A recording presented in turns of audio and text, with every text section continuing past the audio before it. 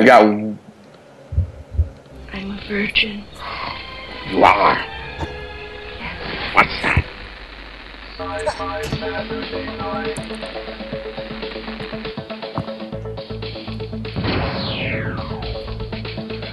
Exterminate! Computer, status report. Don't blink. Don't even blink. Blink and you're dead. No! Wrong!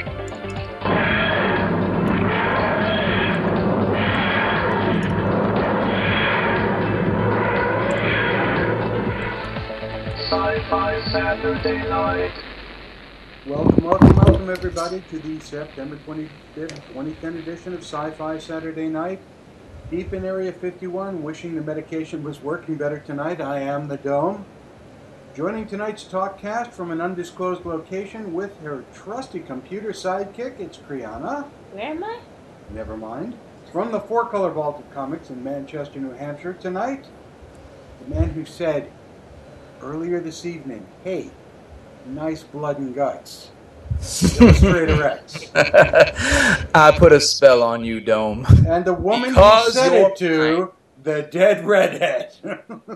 Good evening, everyone. From Outpost Gallifrey in Indiana, our caffeine-addicted crop circle investigator, and the person who drives to random McDonald drive-thrus just to use the Wi-Fi, it's Awake by Java. The sad part about that is it's true. I know. Have we lost him? Oh. Oh my crap. goodness, he's gone. Hang on. Wait a minute. We're making fun of him and he's not I even know, here. this is not fair. This is not fair. It's ringing. Hang on. It's ringing. We're gonna It's get him ringing. back. I know we are. So wait, who's our guest now? Oh, our guest tonight is a man who spins over 50 interconnected short stories in the latest installment of Nightmare World and has the name A Porn Star Would Adore. Dirk Manning. Dirk, how are you, bud? Hi! Welcome to the show, Dirk. It's gonna be a show. The first scare of the season. What? Hey, yeah. Did we just lose everything? Wow, I think... I'm just still floored by the absolute... Absoluteness? Wow, that's a very Buddhist Wow, I'm getting like thing to say. crazy. That's awesome. But just being introduced as a porn star just absolutely made my day. Well, thanks. I'm glad we could make life easy for you. And basically, if you're a porn star, that comes naturally. In any case, it's been an interesting week in science fiction. And for a good portion of the crew here at Sci-Fi Saturday Night, it was a very interesting afternoon as we went... Where did we go? America's Horror Theme Park. Spooky World. No singing! How Wow. many times? We need to make a commercial for them, don't we? It's a little scarier than that. You need a barbershop quartet. Okay. The first thing we want to do is we sat down with one of the most interesting people I think I've ever had the fortune to meet. His name, by the way, is Tattoo. Tattoo. Tattoo. And it is not like Boss DePlane. It is a guy... Like the midget? Oh, come on! You didn't think that? Look, when we got the email that said, you're going to meet Tattoo, what did we all think? Work with me. Oh, yeah. Boss DePlane. Places, everyone. Places. I'm the illustrated man. Exactly. And what we got was this incredibly illustrated man who took us on a very interesting tour. Let's start off. We're going to start off with a couple of minutes talking with Tattoo. Yeah, now, I'm just going to advise everyone that this was recorded in the middle of a fairground in the wind on my cell phone. Well, if you can't understand it, we can cut it short. Hold on to your wigs and keys. All right. I imagine anyone hasn't heard of you by now. Like there's always someone who's never been. So, what's Spooky World? Why, what do you have to offer? Why people should come here as opposed to going to all the other haunted houses in the area? Okay. Start now. Okay. Yeah, you're on. All right. Well, I guess the biggest things were the largest Halloween park in New England, one of the largest in the country right now, and We offer 7 different haunted houses and attractions here. We have, in addition to our haunted houses, we have zombie paintball. We have live music almost every night. But we have bars, we have restaurants, concessions, live games, all kinds of stuff. You can come here and spend the entire night. So there's a lot to do. You don't like to just drive here, go through a couple haunted houses and leave. It's actually a destination, and we're growing it each year. We're getting bigger, we're getting better. We're trying to do. We started with some other haunted houses a few years ago, but this year we started to put our spin onto the haunted houses. This is about my 23rd year in the industry, so I get to put my spin on. So what is your spin exactly? I'm a detail guy, so I want you to feel like you're in the room when you walk through it, and I can show you a couple of examples of that before you guys go. But my thing is, I want you to feel like you are there. I don't want you to know that this exists outside. I want you to be in the reality that we create for you on the inside of the wall. So our scenes are more detailed, high impact scares, and a lot more believable than the average haunted houses are. So.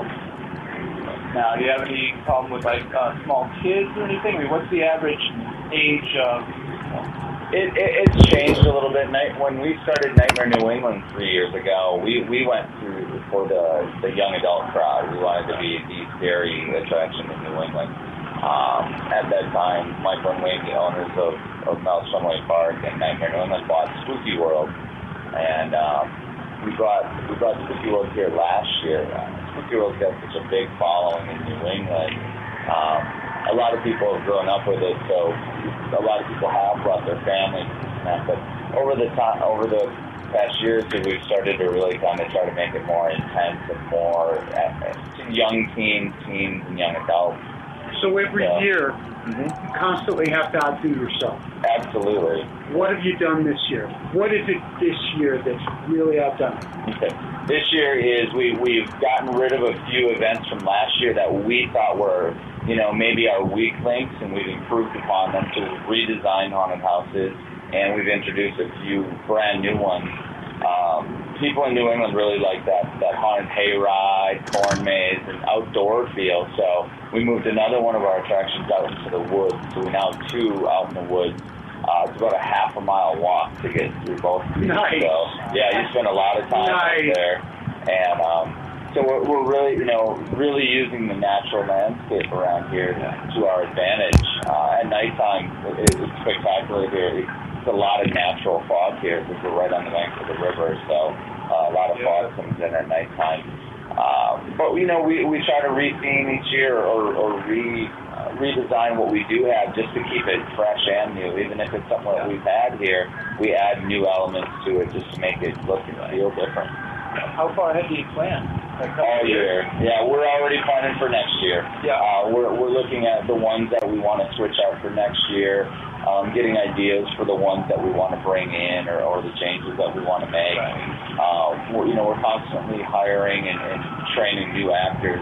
We're really growing our core actor base. We have 140 actors here at night. Where does your core come from? So, all over the place. It's such a great question. New Hampshire, Massachusetts, we have people that come down from Maine, people from Rhode Island that act here, and a lot of them, they'll get together, they'll get local hotel rooms, they'll rent a house out for the month to be close by. But we have, I always tell people it's great because I'll have, a kid with 15 piercings in his face sitting next to a cheerleader, sitting next to a firefighter from Boston. That, everyone comes together for the love of the holiday and the passion for, scaring people. This seems like a dream job. I mean, what's the most fun for you? It's all of it. I mean, I've been doing this a long time, and it really gives me the opportunity to meet new people that this gives them an outlet that they might not have in other parts of their life. Because, not too many jobs call for you to be able to work with blood very well or gore or make someone look like you're either a phlebotomist or you're doing this. So it's great because there's so many talented, wonderful people that I've met here, artists and actors and people that help do the scene work with me or the sound and lighting design. I think that's what really I like looking forward to each year, is meeting new people, and then the scene design is always fun for me because that's my background. I have a background in theater, but I've always been someone that's loved scene design. So for us to start really, turning these haunts over, the owner's giving us the ability to make these haunts what we want them to look like is a big thing for us. And his responsibility too. There's a lot of trust there, but there's a lot. Well, I think it's good that you get, one of the cool things is that you get local people, because you can bring people from wherever or hire them from wherever, and the fact that they're local not only brings more people from the area in over here, but it gives them a chance to be a part of the whole exhibit. And it's great too, because you don't really know that there's, a lot of our makeup artists have gone to professional effects school, Tom Savini school, or Joe Glasgow school, so we have some highly trained makeup artists here that, they're able to use their skills to help us, make our sets and scenes look better too with all of our actors. So. And are all of the haunts, with the wide range of people you're saying you're getting, are any of your haunts scripted, or do you just kind of hand them the character and say go? That's a great question too. They are scripted to a point, but we have so many customers that come through on any given night that sometimes it doesn't allow us to slow down and really do a full skit. But we do walk through with each haunted house has a manager, and we work with them so that they're in contact with their acting team, their makeup artists, so that they know what we expect of them and vice versa. And we do give some of the actors scripted areas, and a lot of the people. That died interestingly. Anyhow, that was Tattoo talking to us from Spooky World. 140 actors all over New England come in to see us. And, wow, Four Color Vault Comics is making some interesting noises.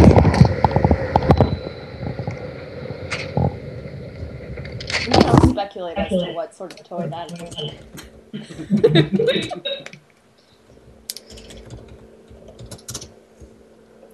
So, what do we all think about what happened this afternoon at Spooky World? Well, I don't know about everyone else, but my expectations were through the floor, and I was just blown away. They took my expectations, and they played basketball with them, and then they shattered them like a mirror.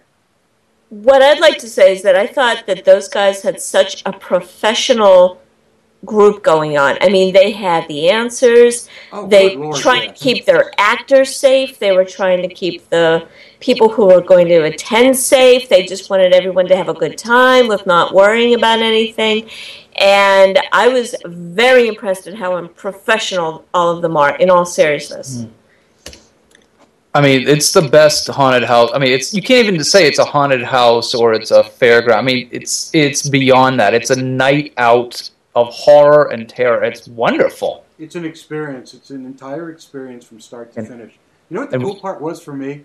What? That last place that we went through. We went through Sleep Stalkers. The asylum? The hospital, yes. Sleep Stalkers. Sleep Stalkers, the very last one we went through. And we were walking through, and it was pretty much ready to go. And a lot of the actors were starting to get into character.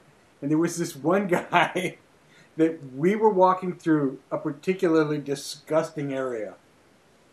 And he was coming through the other way, going to his position. He hit the same spot we were at. We heard the stuff go off, and I just heard him go, "Oh, God." It was just so cool.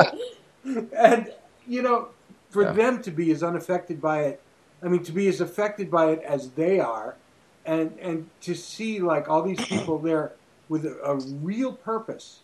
And, it's not just we're going to scare the crap out of you. It was a very, very, very solid professional effort. Yes. It was very developed.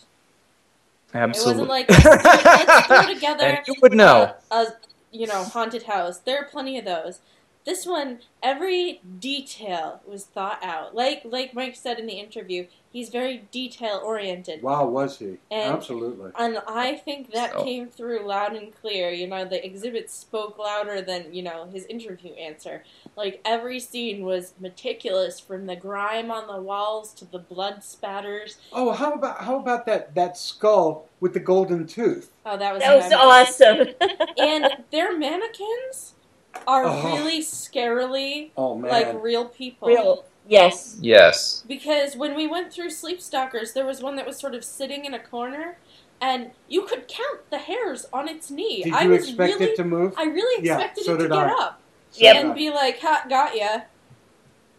Oh, and there was a scare in there that I think when people go through, I'm not going to give a spoiler, but that thing started shaking and moving around, and I thought, wow, that looks like a real person. Zombrarian may have screamed like a girl. That was my God. that was not to be believed. Folks, if you're in the New England area, if you're on the East Coast at all, I mean, by all means, visit Spooky World this Halloween season. Go to spookyworld.com for instructions and details. And you know what? Tell them we sent you. No, better than that. Not only tell them we sent you, but we're going to give away a pair of passes tonight. That's right. That's Maybe right. If you're good little listeners, we might get more. Yes, maybe we might. The more comments we get, hey. So if you'd like to join us at Spooky World, come on and drop a comment on the website after the podcast goes up tonight, and we'll get you in for the drawing. Yes, the randomest of random drawings. But again, spookyworld.com, and a big thank you to Mike Tattoo Chris Art. Thank you so much for a great interview and a wonderful tour. Yes, he gave us the best tour ever. Wow. We got to tour not only Sleepstalkers, but we also went through part of the catacombs. Yeah, that was kind of cool. That was, in the words of the immortal Rachel Zoe, bananas. Okay? It was ridiculous, the amount of work that they put into this, and it looks like a real cave. And you get in there, and the door shuts behind you, and even though the emergency lighting is on, there's still not very much. And it's really creepy, even when the guy with the flashlight is right there. And they have the two attractions that go off into the woods now. Oh, the woods ones are the ones that creep me out because it was like coming from the part of Pennsylvania I'm from. Yeah, people used to live like that, so I'm a little creeped out when I see it. I'm telling you, it really was. It really was. Well, it was light out, okay, and I was still creeped. Yep. Yeah. And the way that they positioned things so that it looked like things had grown over it and into it, and everything was sort of grimed to perfection. It was so fabulous. It can't even be described. You just need to go. I can't even stress that enough. And we haven't even gotten to the part where they have zombie paintball. No, we haven't gotten to zombie paintball, which is the coolest damn thing ever. It's the best idea that I think anyone has ever come up with ever. Except for indoor plumbing. That was you get to shoot zombies with paintballs. So basically, it's a firing range, and when the green light goes on, all these people dressed as zombies come out and start shambling towards the shooters, and the shooters just get to shoot the crap out of them. Do you have to shoot them in the head to get them to fall down, or how does this work? I mean, you just shoot the crap out of them. And shoot and shoot and shoot. It's like Night of the Living Dead. It's amazing. And people eat this up. I would. Oh, absolutely. I did. Are you kidding? I mean, I looked over and I went, I'm going there. Zombie paintball. I'm going there. And that was it. Oh, and hopefully before the end of the weekend, we will also have a photo montage up in our image section of some of the stuff from Spooky World. Yeah, and all really, the cool really- guys we saw some guys. They were like the cutest looking guys ever. The little dimples. Apparently, they're going to be scary after their makeup is done. I'm thinking of one in particular. Yes, I know Was you his are. name Jim? I think it was Jim. Anyway, he had the nicest smile, cutest little dimple. But apparently, he was going to be terrifying. Okay. And the zombies So again- over Java's apartment. Yeah. Again, if you go to spookyworld.com for details, times, costs, titles, photos. Tell them we sent you. Tell them you were sent by Sci-Fi Saturday Night. We had a great time. I'm going back. I don't know about anyone else. Oh, I'm sure you are. And if you'd like a pair of free passes, Now, all you have to do is leave a message on the website saying, "Hey, I'd like a pair of free passes to Spooky World because," and give us an overwhelmingly cool reason. That's right. We need a good reason. Right. I want to Because shoot the crap you out want to of shoot the crap out of zombies? There you go. Yeah. Exactly. That's Exactly. a great reason. That's the best reason in the world. Dirk Manning got some tickets. Dirk Manning got some tickets. Well, you can if you comment after the podcast is up. I'm sure we could work something out. Now, zombies and haunted houses are scary, but there are some things in this world that are truly frightening, and yet there is a light at the end of the tunnel. It was announced last night, coast to coast, we are airing the final season of Smallville.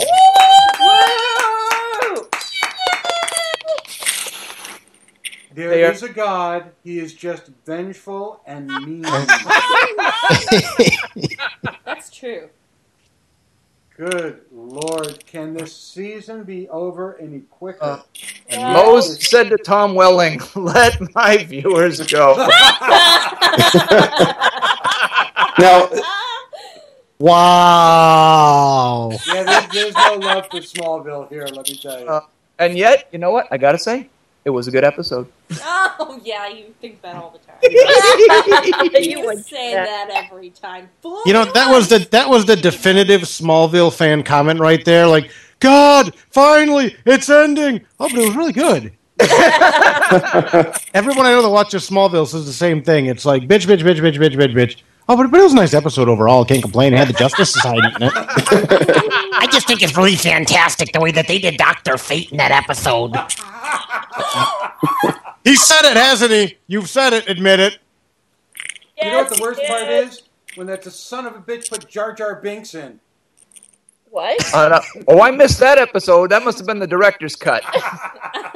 Someone bought the DVDs. We lost X. Jeez. Internet gods are not smiling on us tonight. He's overwhelmed by his sorrow. You know what we also have to talk about, though? The end of the Warehouse 13 season. Oh, and it was a great one. Wow, I thought Friday the 13th, the Warehouse series, was a pretty good season. Oh, stop it. Yes! It was. You know, I was watching it, and I'm glad to hear someone else make that comparison. That's all I have to say about that. Yeah, I mean, well, I don't want to give any spoilers away because most of the cast hasn't caught the episode, but... Sorry. Yeah, nice moment. Sorry. But Dome, wouldn't you agree? It was a good ending. There was a big surprise. It was a terrific ending. It had a nice little jump at the end. It's given us a nice little lead for next season, and it has been renewed. Now, you can spoil me on one thing, okay? Yes, they had the Jello wrestling. Oh, yay. But that was Thank God Almighty. Is HG coming back? Probably. Ooh, I don't know. I want HG. It wasn't definitive, but there was enough. There was enough inference there to be sure. La la la. Okay, so you can't tell me without spoiling it, is what you're saying. Right? So Java, what was this about Sherlock 2? Oh wow. Okay. So For a nice segue. I don't know what anyone thinks about the first Sherlock Holmes movie that came out this past summer, but this past holiday season, but I wasn't a big fan of it, especially when compared to the BBC series, which is awesome. Significantly better. Oh my God, is that a good series? Oh hell But yes! but I have to say this: for the second Sherlock Holmes movie, Sherlock Holmes 2, Return to Steampunk Island, whatever it is, they have made a very good decision in casting Stephen Fry as Mycroft Holmes, Sherlock's older, brilliant brother. I like which is, your style. I find it very erotic. It's probably one of the best possible casting decisions that's been made recently. And I'm really excited to see how Stephen Fry does with Robert Downey Jr. That's going to be a really interesting mix, don't you think? Epic synergy. Epic synergy. There's going to be a lot of chewing of scenery. That's what I think. Well, okay. So, in lieu of what, though? I mean, I think that's not necessarily a bad thing, especially when you're talking about Sherlock Holmes. To add that, to add Stephen Fry into the mix right now, is just a masterstroke, I think. Well, I mean, the cast overall, the first movie felt very silly, stilted. It seemed silly. Testosterone laden. It was. Yes. I mean, it was Holy zombie Jesus! Thank you. Well, let me ask you this: what was the last time that there was a good theatrical Sherlock Holmes film? I mean, he seems to do very well in TV, where you can do it over a season and develop storylines. But on a 2-hour, Hollywood movie, You have to go back. I mean, you got to go back to like Basil Rathbone. That's right. You absolutely do. When's the last time you saw Sherlock Holmes fighting a pro wrestler with a giant wrench? That's what I want. Yeah. Exactly. I think that Stephen Fry will bring some gravitas back to Sherlock Holmes. I'm a classicist, and I know that there are all kinds of great things happening with the writing in the Sherlock Holmes movies, but I don't know. I feel like it's become silly. The movie was silly. But I think here's the tell, okay? I think Stephen Fry is a really, really good choice to throw some balance back into it and give it some real depth. And he's a very funny guy. Yeah, I mean, He's but that's absolutely- the offshoot. I mean, because there's a side of Robert Downey Jr. that really was underused in what was essentially a silly movie, the first one. Yeah. I mean, because he's a good comedic actor, and yet he played it wrong, or he was directed in it wrong. And I think I was going to say I blame the director. And I think Fry's gonna add to that mix and help it coalesce in a way that the first movie should have been. I think that's fair to say. And also, if I had treated the Sherlock Holmes movie as episode 1 of a season of Sherlock Holmes, television shows, I would have said that is going to be an awesome television show. You're right. But You're as a right. movie, I think that it was just I couldn't take it seriously. I couldn't enjoy it as the great stories that it comes from, because I thought it was so silly.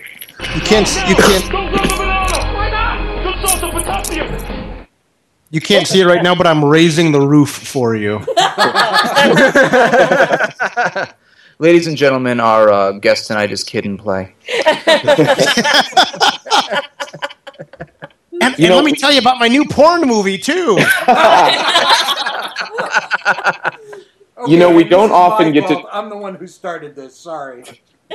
We don't often get to talk about movie games or video games on Sci-Fi Saturday Night, because honestly, the vast majority of sci-fi themed video games suck, i.e. Halo Reach. So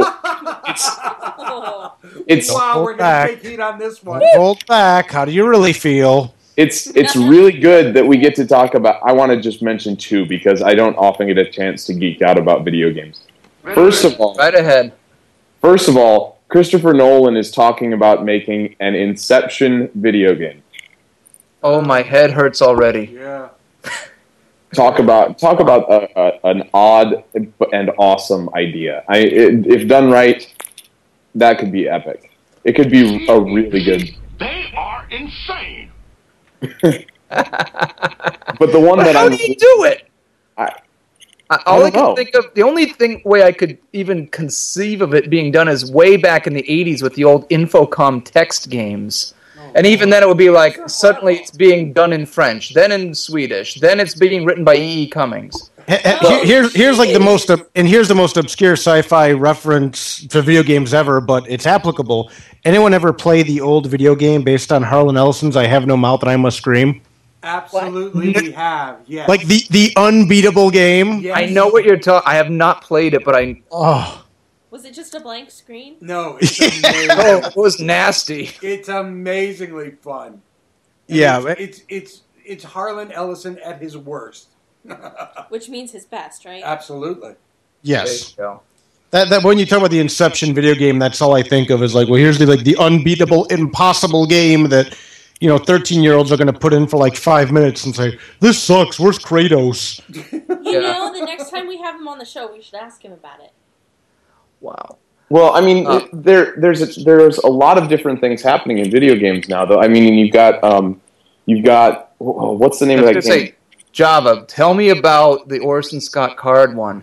Oh yes, despite the fact that Orson Scott Card is an asshole. I'm raising the roof again. I'm raising the roof. What is there? Java. Go on. We just lost him. Oh, we did just lose him. His indignation was too strong. It's a conspiracy. Please state the nature of the medical emergency. Well, while we're waiting for him to get back, There he is. apparently Java? Yes, Skynet. Hey, so again.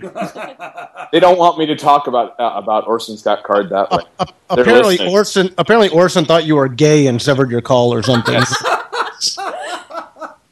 Oh, I wonder why he hasn't cut me off yet then. I need closure on this anecdote. Okay, I didn't read any until college, and one of the first things that struck me is that Ender's Game deals with one of the biggest problems in video games right now. It deals with it beautifully too, which is the idea that in space there is no such thing as up and down. This is true. That's true. Yes, and I think that one of the coolest things that could possibly be done is to work that into a video game, because I don't know how many of you played X-Wing versus TIE Fighter or any of the old space flight simulators, but there's always this problem that you have orientation issues. It's not like flying a plane in a flight simulator, because you have to approach the whole idea from a different angle. The recent Star Trek MMORPG, Star Trek Online, was pretty good about that, but it's still an issue. And the idea of getting people into that world and talking about it in that way would be pretty intense. Damn Skippy. That's right. Now, Get off my bridge. That's right. On Sci-Fi Saturday Night, we talk about orientation issues. And speaking of orientation issues, sexual, gravitational, directional. speaking of orientation issues, I just like to make an announcement that I was on the Browncoats Redemption Q&A post movie coming out podcast on Thursday night, and I did finally get the video in the mail, and holy crap, was that a barrel of monkeys. guys, I can't tell you enough. Get off your ass, pull out your credit card, and go to the website, browncoatsmovie.com. All your money goes to charity. And Every so I'm dime. going to give you the two best lines in the entire movie without any spoilers whatsoever. Number one, they were naked. Best line. I've already got my credit card out! In the entire movie. My Second God, best that's line not in a the card. entire movie was a response to "Make it so." The captain says "Make it so." One of the girls goes, "Who talks like that? Second. Oh, well, now I don't need to see the movie. Oh, yes, you do. So it's browncoatsmovie.com. If they sell enough, I think it's 32,000. They're gonna make the sequel, and we get a cameo. I want more than a cameo, damn it! Or so they say. Oh, they'll let us have a cameo. Trust me, we're going down. They're making one. We lost somebody. We lost Java again. Java again. The internet demons are about. While we're bringing him back, isn't it time to spin the random wheel of fish? I think it is random wheel of randomness to determine who won the Illustrated Man, right? Correct. That's right. Okay, here goes.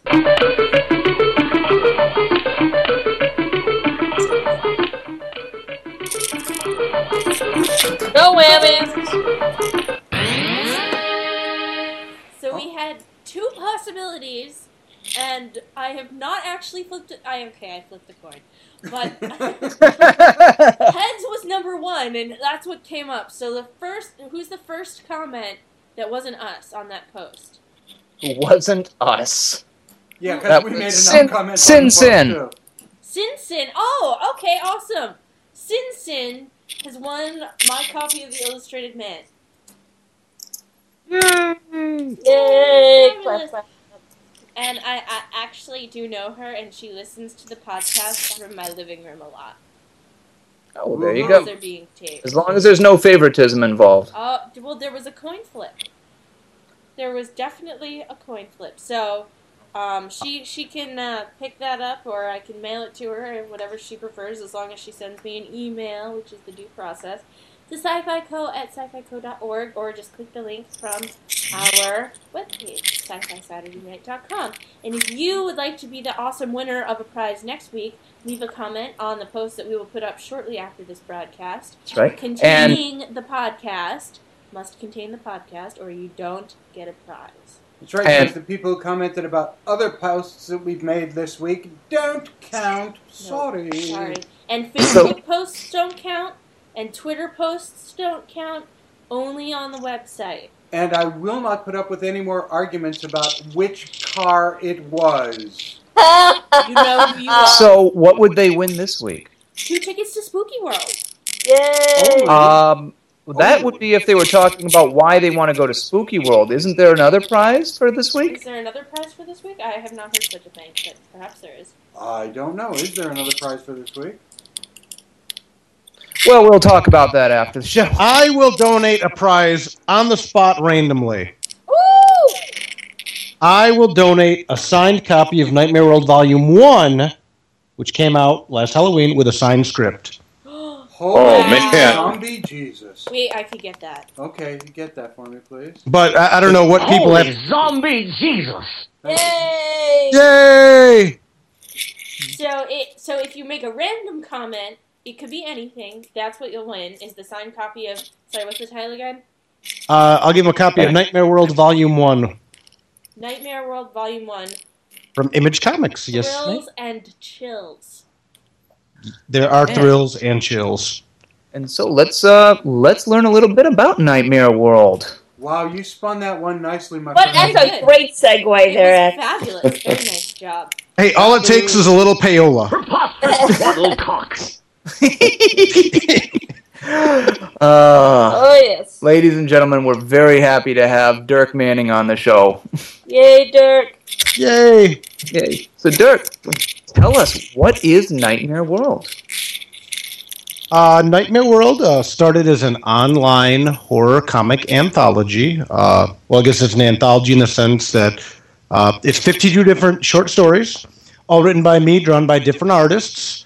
The kind of quick pitch I tell people is it's...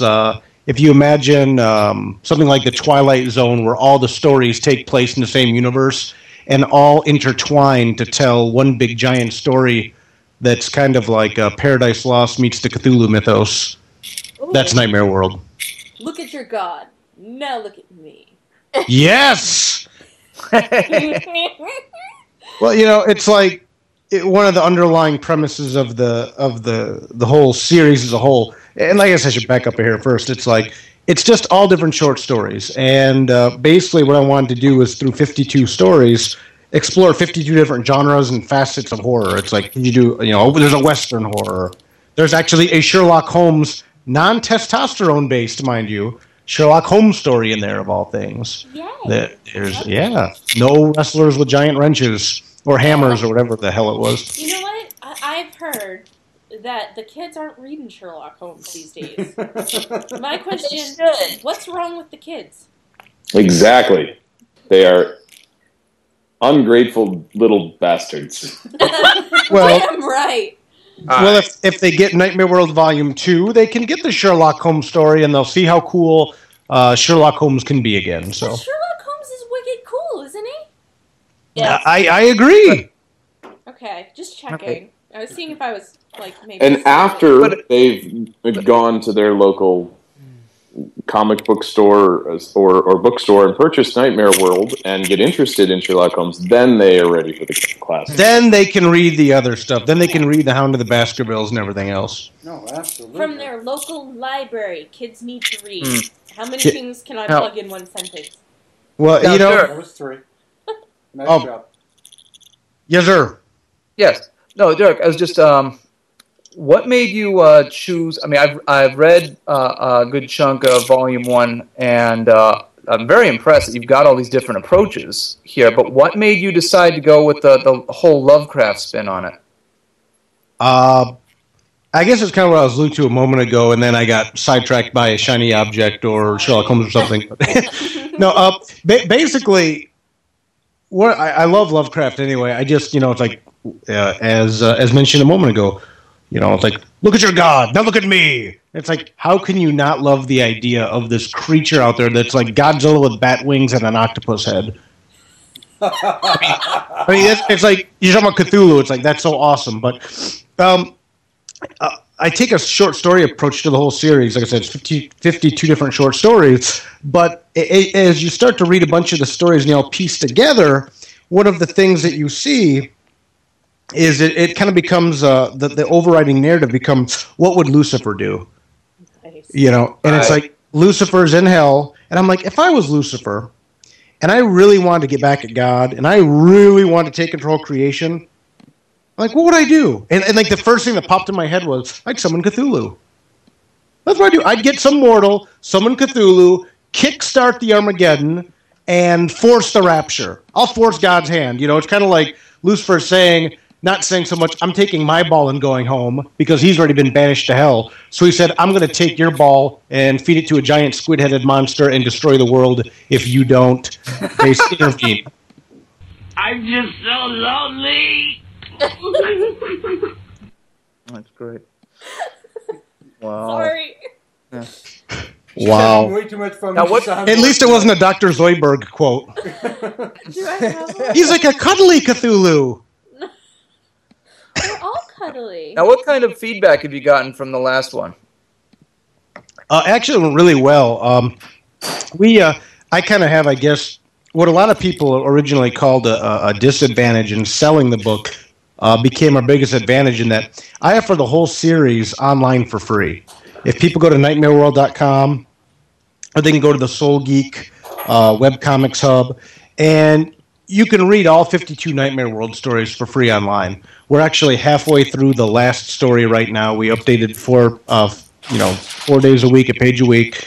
And basically what I told people is like, hey, go to nightmareworld.com, check out the series, read a couple stories. And if you like it, pick up the print collection. We remaster some of the art, we tweak things out a little bit, and make just really nice trade paperback collections of the series. And it was really a case of me putting my money where my mouth was, and the reception was really good. A lot of people kind of balked the idea. They're like, well, if you put it online for free, no one's ever going to go buy it in print. And those people never make any money. Well, yeah, and what ended up happening was, I'll give you the analogy I gave a lot of other people. I said, okay, Dirk Mann's a relatively unknown creator, especially when I first started Nightmare World, and I told people, porn industry. Except in the porn industry, where Dirk Manning lays it down. That's all I got to say.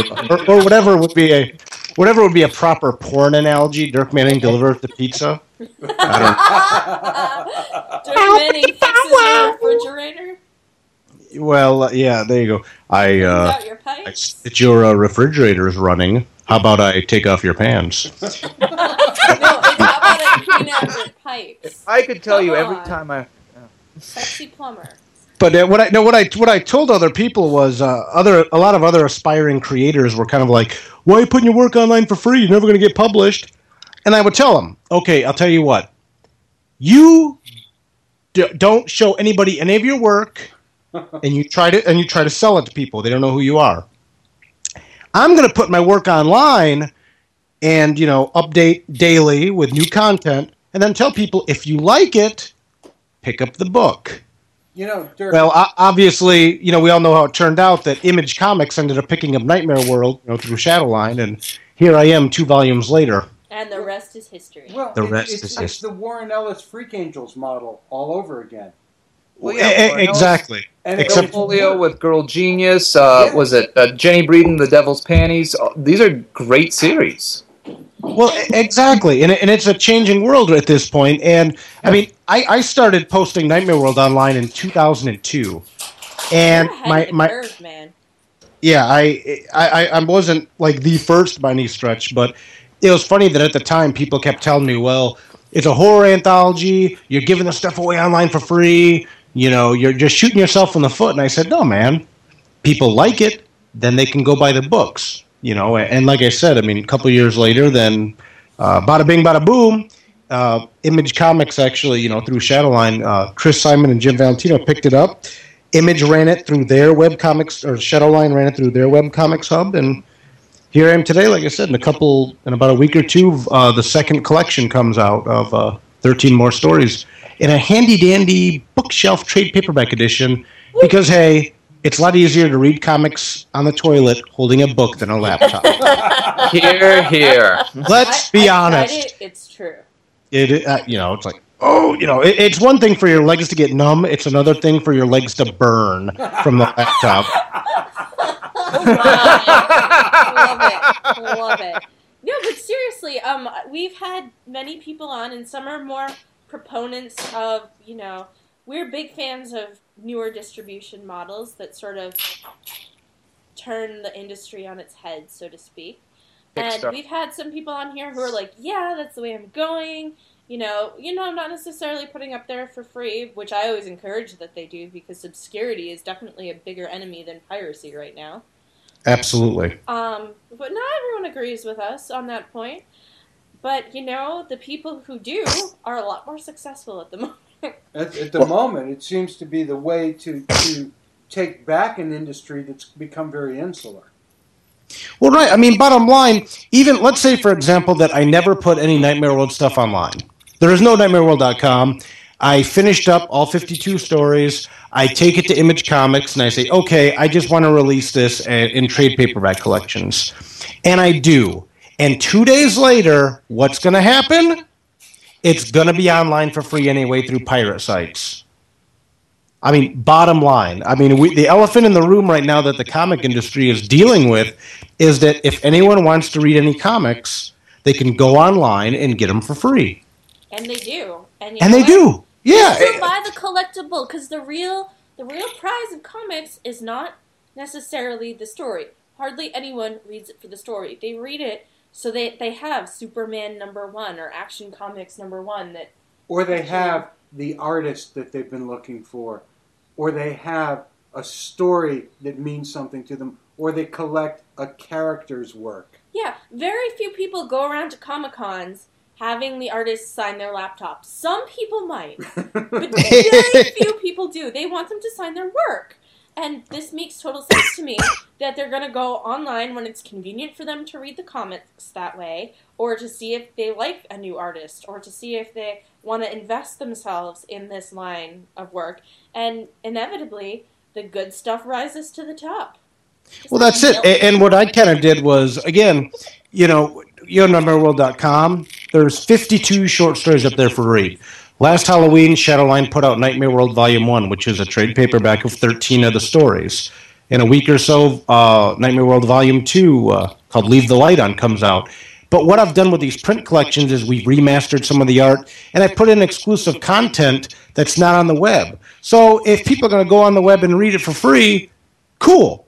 And, I think of it this way. If they read it on the web online for free and don't buy a copy, no harm, no foul, because if they read it and they still wouldn't buy it, why would they go buy it blind? They wouldn't. But this way, people that like the series online can buy the nice trade paperback collections. It's like $15 for 13 stories, full color.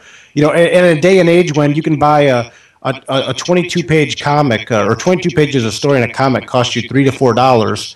I'm offering 128 pages for no ads for $15. Yep. Which is 6 times the amount of comic for 3 times the price or 4 times the price. It just makes sense. It really does. Yeah.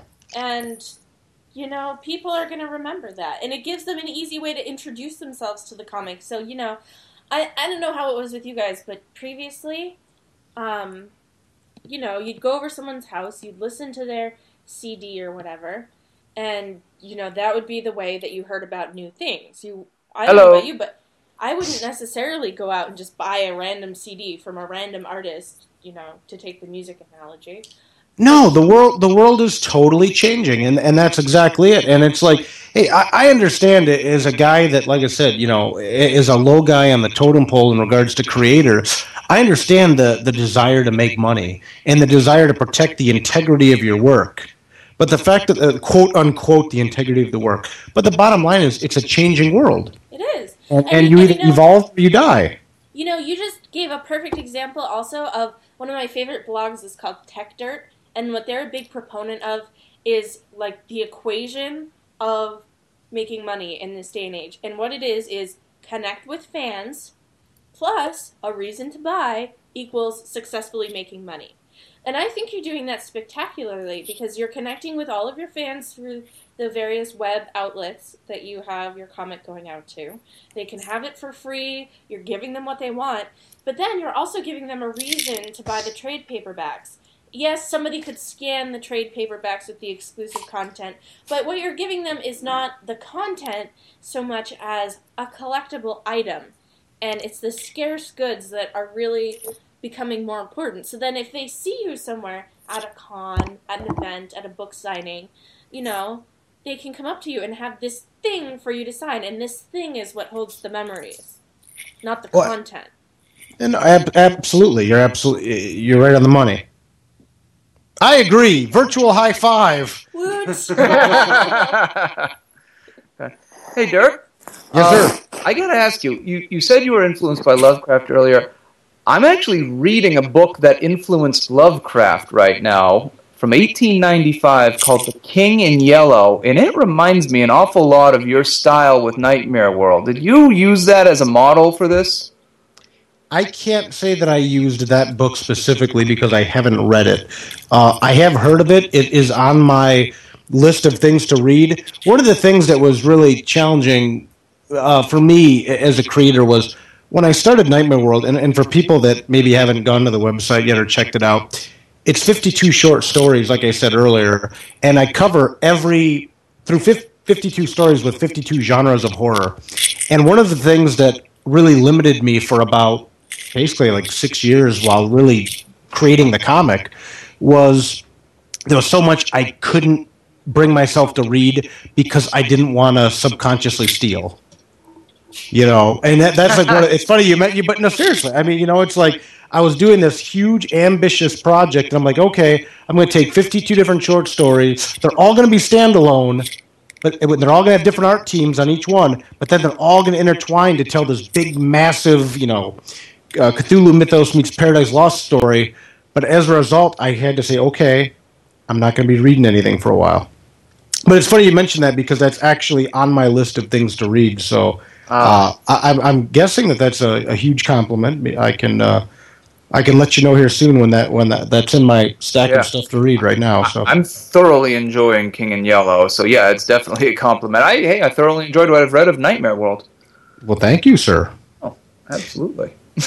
See, and if it wasn't free online to read, you might not have read it. But it's like, hey, people can go to, Disney.com, they can go to twogirlsonecup.com, or they can go to nightmareworld.com. So, I mean, really, there's just... that note. there's and the point being, there's a lot less crap eating in NightmareWorld.com and a lot more enjoyment. Hey, Dirk, are we going to see you plugging this on the convention circuit? You doing any Comic-Cons? I am. I'm actually going to be doing a signing tour right around Halloween time when, like I said, I think Nightmare World Volume 2 Leave the Light On comes out, I believe, I want to say first week of October at this point, so it's coming really close. But I'm actually going to be doing a couple conventions in the Midwest. I'm taking it to the homelands, or the Heartland? The homeland, the Heartland? What? Yeah, whatever. What the hell do they? What the hell do they call the flyover these days? Tornado Alley.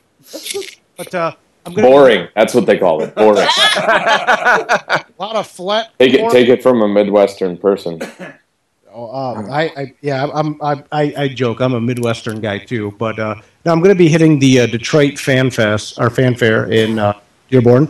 I'm going to be a guest there, along with some guy called Stan Lee, who I guess did something for comics at some point or something.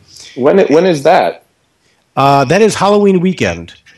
Jim Starlin's going to be there. Stan Lee's going to be there. So I'm going to be a Detroit fan, the Detroit show.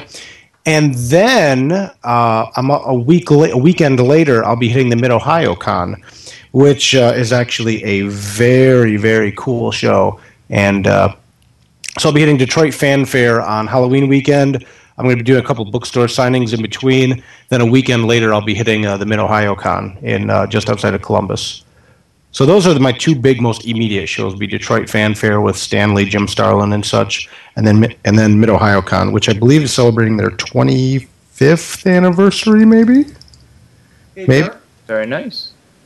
Well, if you ever make it out to the East Coast, we are the official podcast of the Boston Comic-Con. Yes. Ooh. We love that. So I know who to call if I need a floor to sleep on. Yeah, the Ghostbusters. Yes. Yeah. Epic fail. Well, now that we know what Dirk has coming up, what do we have on the coming up calendar? Oh my! Oh, let's segue. wow. Segueing away. You're like the king of segues today. On the coming up calendar next week, ladies and gentlemen, Dome has been just in.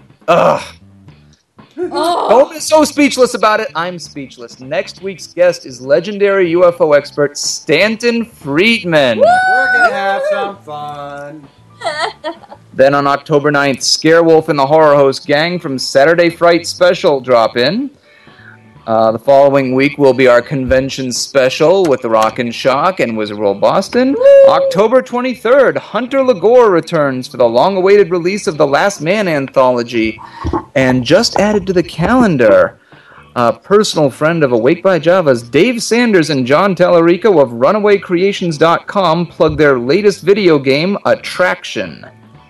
Sci-Fi Saturday Night is the official podcast of the Boston Comic-Con and of Comic Art House, your one and only source for original comic artwork. Visit Bob and Kim at comicarthouse.com for the best deals on original art from dozens of your favorite artists. Tonight's outro music has been provided by Zanoise. Pick up their CD, The Benevolent Beast, on iTunes. Dome? I want to thank our guest tonight, Dirk Manning. Nightmare World, check it out. Check it out online, then buy it, Nightmare World, and Tattoo, Diplane Boss, Diplane from Spooky World, for giving us one hell of an afternoon. It was really, really nice. I want to thank everybody at Spooky World for being really, really nice to us. And From folks, an undisclosed location tonight, the sweetheart of the soundboard, Kriana. So long. Thanks for all the fish. Thank you for having me on, guys. And for the four-color vault of comics, great thanks to Illustrator X and the Dead Redhead. we just want to remind you that Sharktopus just started on Sci-Fi Channel. I am leaving this call right this moment. From Outpost Gallifrey, the Crop Circle investigator, and evidently someone who's going to be going to the Detroit Comic-Con. Awake by Java. Thanks, buddy. I've already packed my bag. This is Dome saying, Genie, shared pain is lessened, shared joy is increased. Thus do we all refute entropy. Good night, everybody.